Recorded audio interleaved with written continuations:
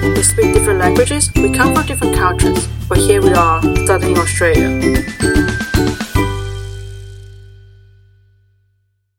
Hello， 大家好，今天给大家聊一聊疫情下的澳洲。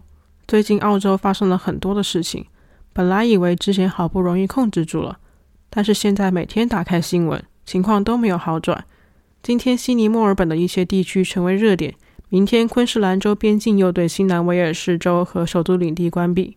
是的，因为与新南威尔士州挨得太近，所以虽然首都领地没有新增案例，也被昆士兰州拉黑了。这段时间澳洲全国每天新增病例都有好几百，每天打开新闻都是这样。维州的情况最严重，每天新增上百例，但就是这样，还是有人不愿意戴口罩，还是有人不愿意接受检测。维州现在已经全面强制要求出门戴口罩了，并且在墨尔本都会地区也已经开始实行宵禁了，从晚上8点到早上5点，除非你有特殊的理由，比如工作、看病、照顾人，否则必须待在家里。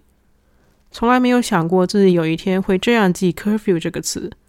之前一直很担心维州的情况，先是航班都转移到悉尼，然后又是划分热点地区，周边境限制出入，但就是这样，还是有人跑了出来。之前新闻报道说，在堪培拉抓到了几个没有获得豁免进入了首都领地的维州人。要知道现在跨州旅行都要申请豁免才可以了，而且不是所有人都可以获得豁免的。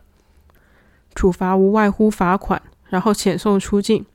我看新闻上说有一个被罚了1000澳币，而且是立刻遣送出境，所以大家这段时间还是尽量不要往外跑。那么在为警察们的高效率鼓掌之余，也不禁在想，这些人到底是怎么混进来的？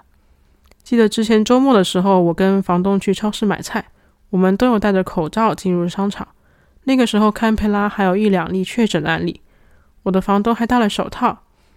在 Coles 超市的时候，我们第一次在超市里看到了2个全副武装的警察，但是他们都没有戴着口罩。然而现在随着澳洲全国的形势越来越严峻，封国令也是一延再延。虽然堪培拉已经持续好几天无新增案例了，但是州政府还是警告民众做好随时要强制戴口罩出门的准备。一旦出现了活跃案例，民众就得戴着口罩才能出门，所以大家还是要多多关注新闻。虽然我所处的堪培拉暂时安全，但是这些人到处乱窜，还是不免搅得人心惶惶。所以大家这段时间还是要注意保持社交距离，勤洗手，多关心身边的亲朋好友。虽然见不到面，但是还是可以在网络中交流，联络感情。而且堪培拉现在天气很冷，最低气温零下几度，又加上下雨，所以大家在注意卫生的同时，也别忘了保暖哦。那么听了这么多沉重的新闻，接下来给大家轻松一下。结尾处给大家来一段我是黄瓜的 ASMR 片段。还想知道更多关于澳大利亚的事情吗？